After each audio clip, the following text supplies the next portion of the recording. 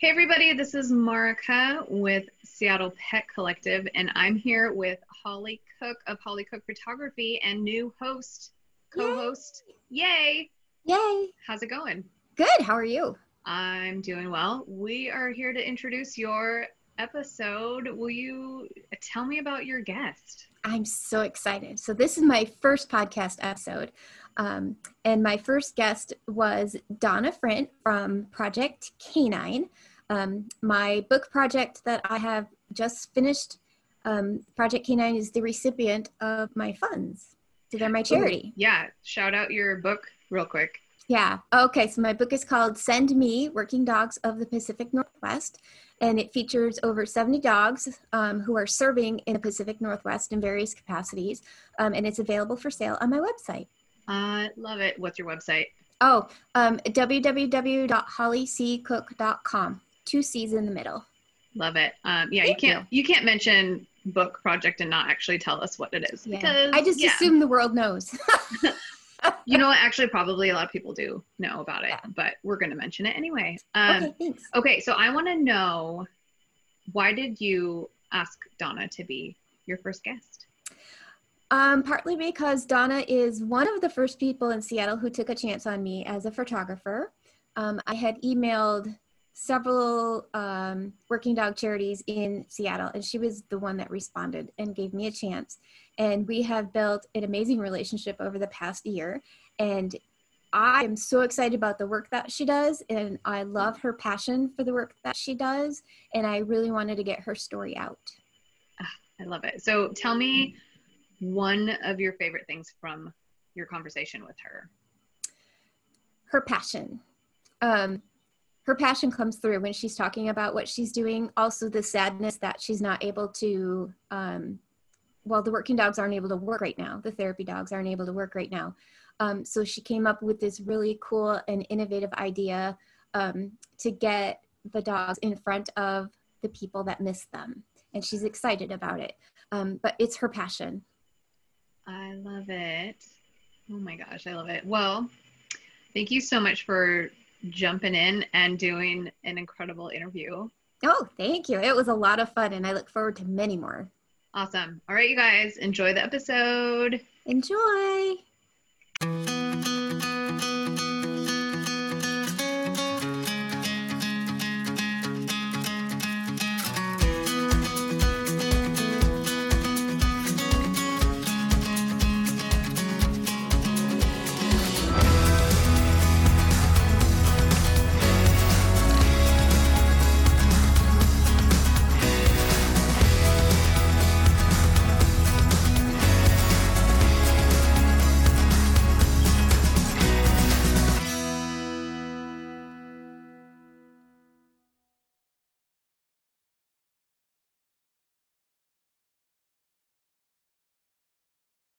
Hi, everybody. This is Holly with the Seattle Pet Collective in Seattle, also owner of Holly Cook Photography in Seattle. And I'm here with Donna Frint from Project Canine. Good morning, Donna. Good morning, Holly. It's good to hear your voice. Oh, it's so nice to see you. Like, not in person, but at least I get to see your face. So That's awesome. So Donna, you are involved with an organization called Project Canine here in Seattle. Why don't you tell us a little bit about that? So Project Canine is a 501c3 nonprofit that was founded in 2007. So we've been around 13 years now. And it is, the purpose of the organization is certifying therapy dogs to do outreach in the community and visit with people who would like some emotional comfort and support. Okay, and I'm assuming because of COVID right now, you guys are not working. Yeah, unfortunately, we're unable to visit because it is an in-person process and really no way to adhere to the 6-foot distance rule. Yeah. And it's really, we visit with the most vulnerable population. So we're in facilities like, elder care is our #1 requested facility, but we're also in hospitals, hospice, places where people are terribly vulnerable. So any risk is right. We can't do that. Safety is our #1 core value and our #1 priority for our visitors, our dogs, and our handlers. So we're on pause for the foreseeable future. Got it. Do you have, are you doing anything in place of the in-person visits? Yeah, so we're working on a couple of different things. The first thing that we've launched is an on-demand virtual therapy dog visit library. Oh, tell us Selection of about that. videos. Yeah, it's a selection of videos of different dogs that is on our YouTube channel, which is, Project Canine.org. It's youtube.com, Project Canine.org. And if you go to the video list on our YouTube channel, right now we have 11 different dogs that we've created videos of, where you can kind of get to know that dog, see their life. The videos are super fun, and we're adding a new dog every Friday for foreseeable future. So we're really excited about it. We've been getting some fun feedback, and the nice thing is that we've received requests in the past for situations where we're not able to visit for different reasons, and now we have this video library where somebody, whoever they are, can always see our dogs and always get a smile. Oh, that's amazing. So we're really happy about it too, because research has shown that even just looking at pictures of dogs online really raises people's kind of emotional status and feelings. So we know that there's still a therapeutic benefit even looking at the dogs and not being able to see them in person. So it's really worth it for us to pursue that.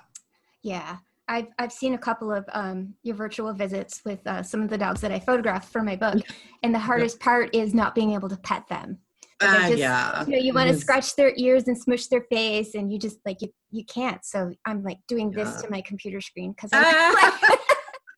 yeah, it's hard. I mean, we know people want to pet the dogs, and we want to be there. We want to do it. It's just control right now. So. Yeah.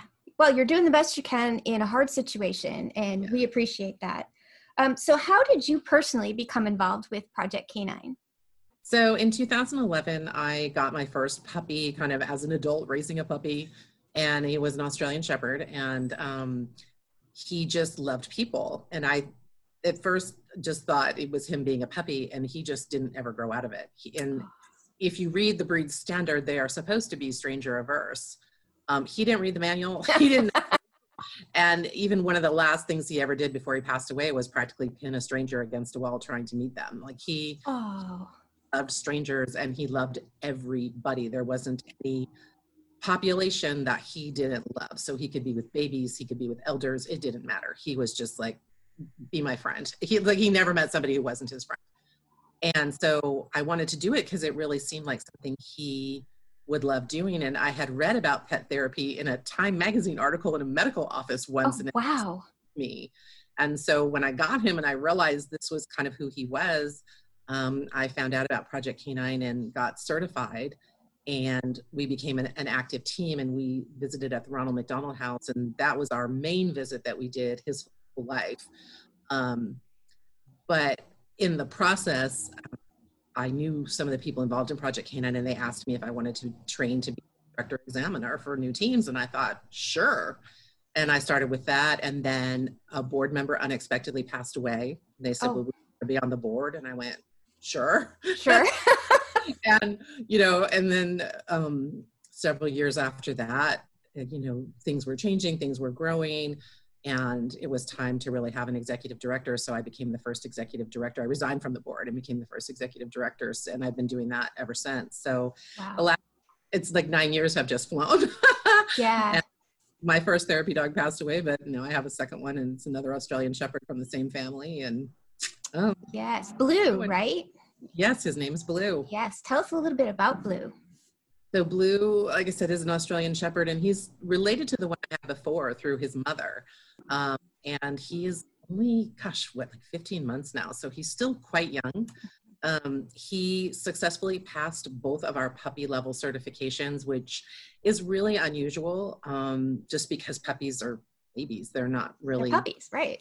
Yeah, they're just, most of them, it's just not appropriate, but he just was born with the temperament for it, thankfully. And, obviously he's not visiting right now, but he is one of our virtual visit video dogs, and you'll end up seeing him on our Facebook page and things. Cause he's easy access too. I can get, exactly. take pictures and do things with him easily. But he's a happy guy, and he's a fun guy, and, he's quite different than I call it his brother, but he's still fun and loves people. And I hope that when we can visit again, I'll be able to get him into a regularly scheduled visit. Right. just have to see what happens. But And he also serves as a mentor dog, correct? With he other does. dogs. Yeah. So we as Project Canine partner with a company called Great Dog, which is based in Northgate, and they do daycare and overnight play care and obedience classes, and they have a retail shop, a grooming shop. It's kind of an all-in-one, one-stop shopping for dogs. And I've been going there for 14 years because I took my first dog there. That's how I met the Project Canine people. Wow. Project Canine rents space there when they do their programs.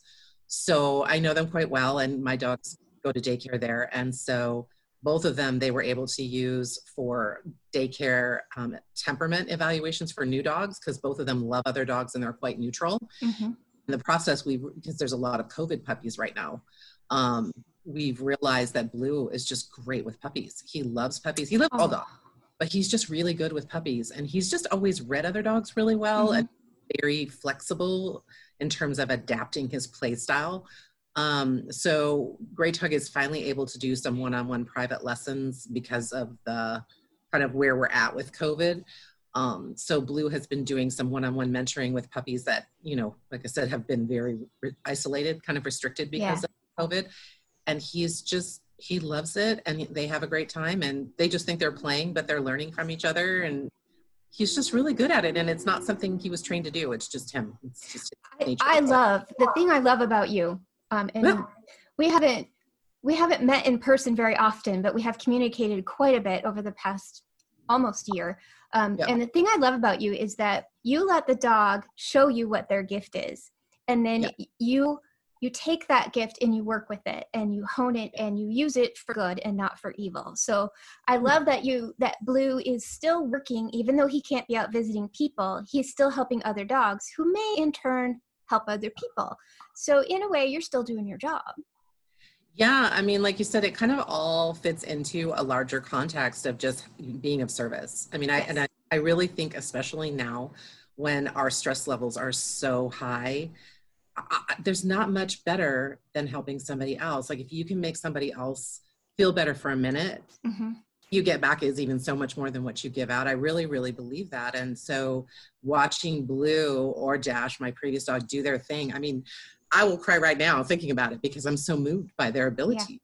Yeah, it's magic. I do think that it's one of the most important things for any being, but especially for a therapy dog, is it's got to be what they want to do. It has to be natural. You can't force it. And so sometimes people come to us at Project Canine, oh, can you train my dog to be a therapy dog? And it's like, well, sort of, but not exactly, because if it's not in their nature, you can't put it into their nature. It's like humans being introverts and extroverts. I can't take one who's an extreme extrovert or introvert and turn them into an extreme extrovert.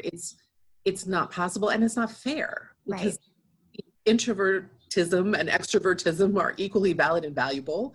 And it just means that we have different preferences and different ways that we can succeed and share gifts. And with therapy dogs, you know, if a dog doesn't inherently want to be with strangers, it's really a lot to ask. And so one of the main things we look for is, does this dog really want to do this? Just in their being, just, is it natural?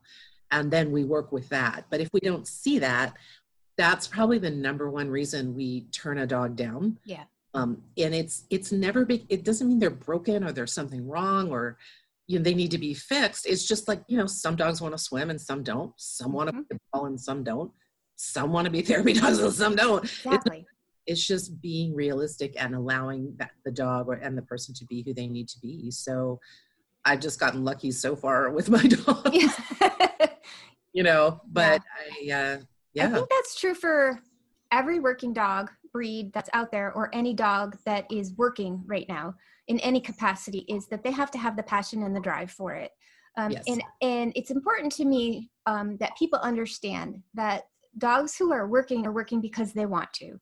They're not being forced. They're not being coerced. They're not being bribed. Well, maybe they're being bribed with treats, but they're not being they're not being forced to do something that they don't want to do.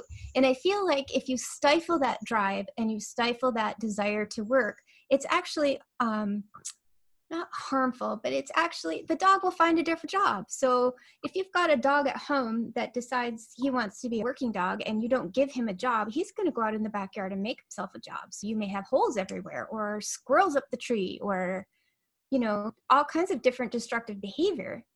100%. I mean, that's the thing is, especially, you know, what you can see it in horses, you can see it in dogs. If they're meant to do something, they're meant to do something. And if not, they're not. And trying to make them do it is going to be painful for both of you. But also, if it's natural and you prevent it, you don't give it to them. Like you said, it's got to come out somewhere. It has to be expressed because it's who they are. And especially an animal with a lot of drive, like a dog with drive, if you don't find a positive, healthy way, whether it's search and rescue or truffle hunting or scent work or just lure coursing, whatever, some sport, some activity, something, they're going to be miserable. They're going to make you miserable. And it's not their fault, because that's who they are. They're not trying to be bad. They just can't do life the way you've structured it for them. And I think as the human, since we have the power and the choice, we have to find that way to make it for them. Yeah. I believe that's part of our stewardship to dogs when we bring them into our homes. 100%. And that's why it concerns me sometimes when I hear from people, well, because we'll ask them, you know, why did you get this puppy? It's like, oh, he was really cute and he was really sweet and, you know, whatever. It's like, well, it's good that they're cute and sweet. Right. Who did you just get? I mean, did you look into it at all? Did you research? Did you understand that they go through this phase really quickly and suddenly you've got an adult? You know, I mean, we had this recently with somebody who brought in a border collie puppy and they got him because he was cute. And this dog, I mean, even at 16 weeks, you could tell needed to work. Yeah. And they wanted him to be a suburban pet. It wasn't going to work out. And it was already turning into a disaster for everybody, because that's the thing, you really think about it. If you get a border collie, do you really have the lifestyle, the structure, what they need? And it's with any breed, you know, you really, I think that's the most important thing is like, look at what you're getting, be sure you can support it and it's appropriate, and then commit to it. I mean, there and do what you said you were going to do, you know? I mean, a border collie puppy with no job will end up hurting all of the children in the neighborhood because it has nothing else to do. If you're lucky. I mean, this dog was biting and doing all kinds of things because he just would get over aroused. They didn't know what arousal was. They didn't know how to manage that. And that's the thing is, if you're going to get a working breed like that, there are some really basic principles and behaviors that if you don't know about them, like I said, you're going to be miserable. The dog's going to be miserable. And unfortunately, typically the dog is the one who pays. Yes. So rehomed a million times, or unfortunately they could even get euthanized, and it wasn't the dog's fault. And I know puppy pictures are so cute, and I know dogs, you know, that cute factor, it just pulls at your heartstrings, but you got to do more steps. You got to have, and so like with me having Australian Shepherds, same thing, those are working dogs, but I know for 100% sure that mine are faux working dogs because I knew the bloodline, and they were bred to be pets. And this particular bloodline no more wants to work than fly. I mean, like we've had 4 dogs from this bloodline, and every single one of them wants to be on the couch. They're not interested in livestock. They don't herd. They don't want to. And I was very, very, very careful about that because I live in an urban setting and I don't want the dog to be miserable, and I don't want to be miserable. Yeah, so exactly. I have a working dog, and like I said, they're very much faux working dogs. They're like, you know, golden retrievers in herding dog skin or something. I don't know. Yes, I have met Blue in person, and he is an amazing creature. There is magic. There is magic in him. He's so sweet and so soft, and his eye, like soft in a personality kind of way. Like there's no, he's just very careful about how he approaches you and how he presents himself to you, because he wants to be petted. He wants you to love him. I think the only animal on earth that has to worry about Blue is a goose. Well, it's the thing. He has a deep, deep fascination with crows and ducks. So I'm not sure what the fascination is. He just watches, but I wonder if he was off leash, what would happen. I'm not going to find out because he might overzealously want to play with them. But yeah, he like I said, he is more of a bird dog. When he livestock, he's like, meh, not so much. Yeah, they're bigger than me. Right, exactly. So now that we've met you and met your dogs, and we know a little bit more about how you've become involved in Project K9, what is your favorite thing about being involved with Project K9? Oh God, I tell you that I really, really believe that therapy dogs are magic. I think it's real world magic. I'm not using that word loosely. I mean, it's literally magical what happens. Yep. And it's hard to describe in words in a way that remotely captures it. Mm-hmm. But it's happening when you're seeing a therapy dog with a person and the magic is happening. It's like the hair stand. I can't look away, and it's a full body experience for the people visiting. And then me, I'm watching, you know, because I tend to go a lot on supervised visits and, you know, things like that. So I get to enjoy it kind of by association rather than holding the leash a lot. But it's really deeply special. And, you know, I mean, therapy dogs don't solve problems. We can't cure anything. We can't fix anyone's life circumstances. But that emotional boost is so powerful and so real. And for me, it's just so compelling. It's one of the most compelling things I've ever seen in my life. And to say I love it is an understatement. Mm-hmm. Do you have a specific story that comes to mind when you talk about this? Oh my gosh, so many. It's hard to pick. It will be hard for me to describe without choking up. So to everybody listening, forgive me if I kind of. It's okay. I'll cry with you. So Ronald McDonald House, I've spent many, many hours at, in particular because I visited there with my dog. But also we do therapy dog group events. And one year at a Christmas event, so at the therapy dog events, we bring in the teams that visit there weekly all together in a group, and the families come by, and, you know, the dogs dress up, and it's super fun. And at this one Christmas event, there was a woman who had a 2-year-old who had brain cancer and was very deeply affected, was having a lot of trouble. And she had wanted to bring her child to see the dogs, but during the week when there was the individual dog visits, whenever her child saw the dogs, the child would start screaming. Aww. She decided one more time, come down to the group. And I was standing there with my dog Dash, and Dash, this girl was in a stroller, the mom's pushing it. And, you know, Dash kind of interacted with her and she was okay. So the mom was really relieved, and she went down to the next dog, which was Misty, which you know. Yes. And, you know, she was kind of fascinated by Misty. And then she went down to the next dog, and this is the one that just, So we had this golden retriever named Rory, who truly was a divine being. And Rory looked at her, and he very, very carefully put his head down between her feet and her stroller, brought himself down and looked at her in the face. And this little girl started smiling. And I thought the mom was going to lose it. We were all going to lose it, because there was just this connection. Like, Rory was going to connect with this little girl, and his determination to do it in this beautiful, soft way, and the way he used his body to just get as close to her as possible, but in a way that wasn't, he wasn't like Wiggly Golden, how they can get like that. So careful and so gentle. And gosh, now there's a tear running down mine too. I literally had to turn around because I choked up so hard. It was, again, these are things that are hard when you describe them. You can't capture the full depth and breadth of the emotion and connection that's occurring in that moment. It's so palpable. All of us still talk about it. And this probably happened 6 years ago, 7 years ago. It was just something. And after that, you know, this woman was able to bring her child to come see the dogs, and she did great. That's amazing. Rory, like I said, it was just hard to describe, but incredibly visible to everybody who was there. It was just beautiful. So that gesture that Rory made towards that little girl may have changed everything for that little girl as far as her attitudes towards dogs. That, in my perception and based on what the mom said to me, that experience, That's true magic. Yeah, that's what I mean. It's just something, you know, and it's amazing. I mean, I've seen these dogs go into elder cares where people have dementia and have not really been able to speak properly anymore. They're speaking in that word salad, you know, and I had a woman like that. I mean, her dementia was very advanced, and she basically just repeated the word going all of the time. And she started to pet Dash, and she suddenly said, "Isn't his fur so soft?" Oh my word. Perfectly formed sentence.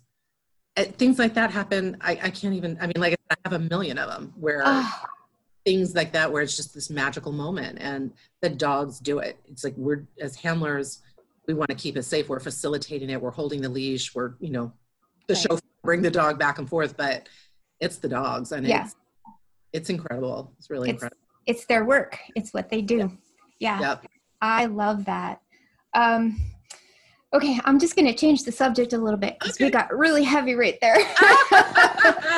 So you have been in the Seattle pet community a lot longer than I have. I've only been in Seattle for about 5 years. I come from a small town in Michigan, and it was culture shock for me to move here as far as dogs are concerned. It's like Oz out here for dogs. It's amazing. So what do you love about the Seattle pet community? What I love about it is the enthusiasm. I mean, truly, people in Seattle love their dogs. Mm-hmm. And, you know, we have more dogs in the city of Seattle than children. Mm-hmm.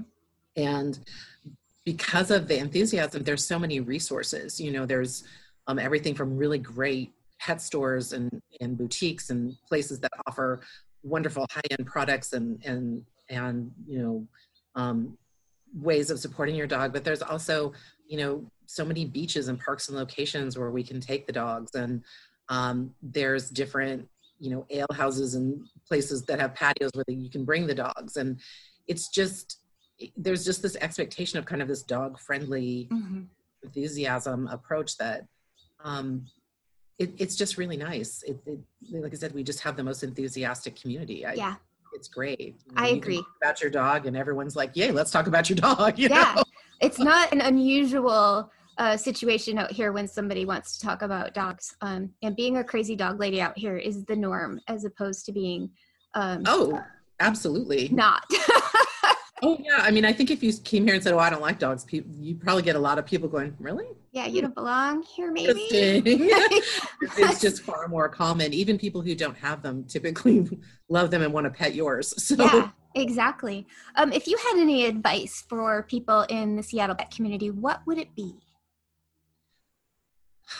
That's a really good question. I mean, I think there's a couple of things. If your dog is new to you, please do as much research as you can about what you just brought into your home and the developmental age and stage your dog is at. If your dog is a rescue, there's a lot of pieces to that. If you've adopted it, you know, it takes 6 months for a dog to truly adjust to a new home. And it is far more complicated than I think people expect sometimes. And you don't really know dog for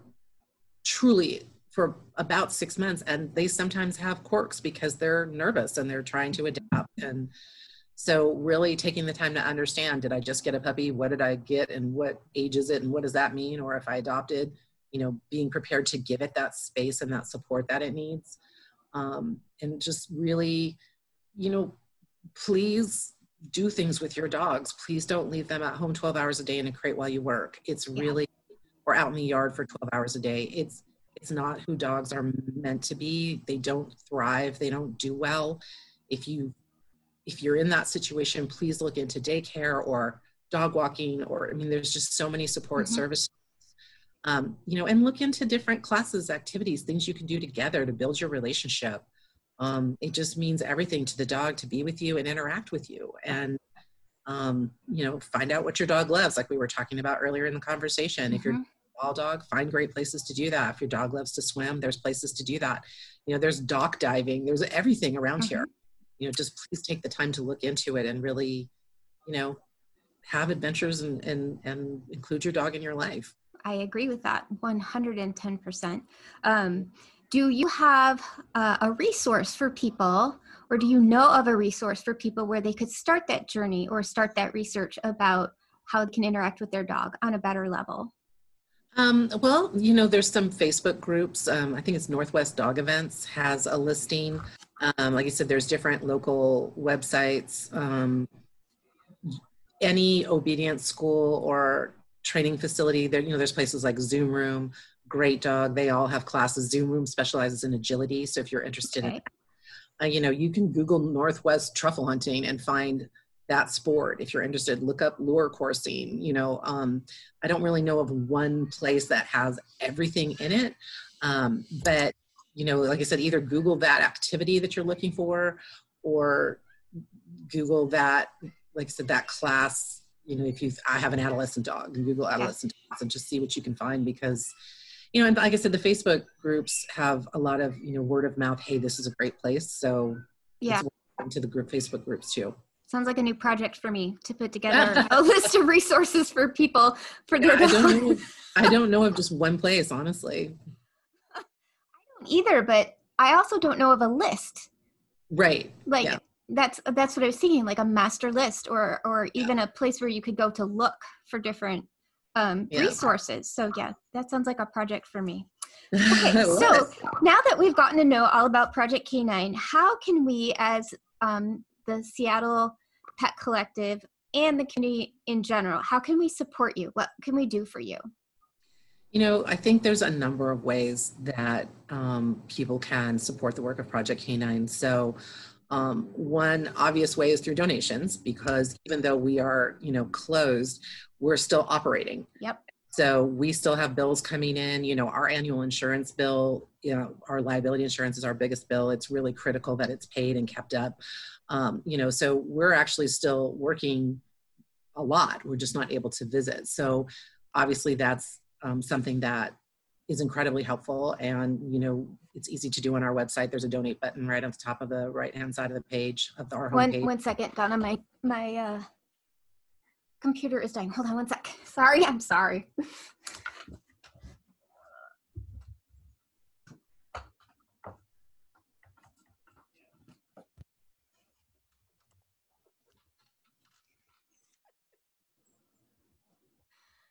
I'm working out of this tiny corner in my bedroom because the home has been taken over by other people who work, and I have one plug for 5 things, and I forgot to plug it in.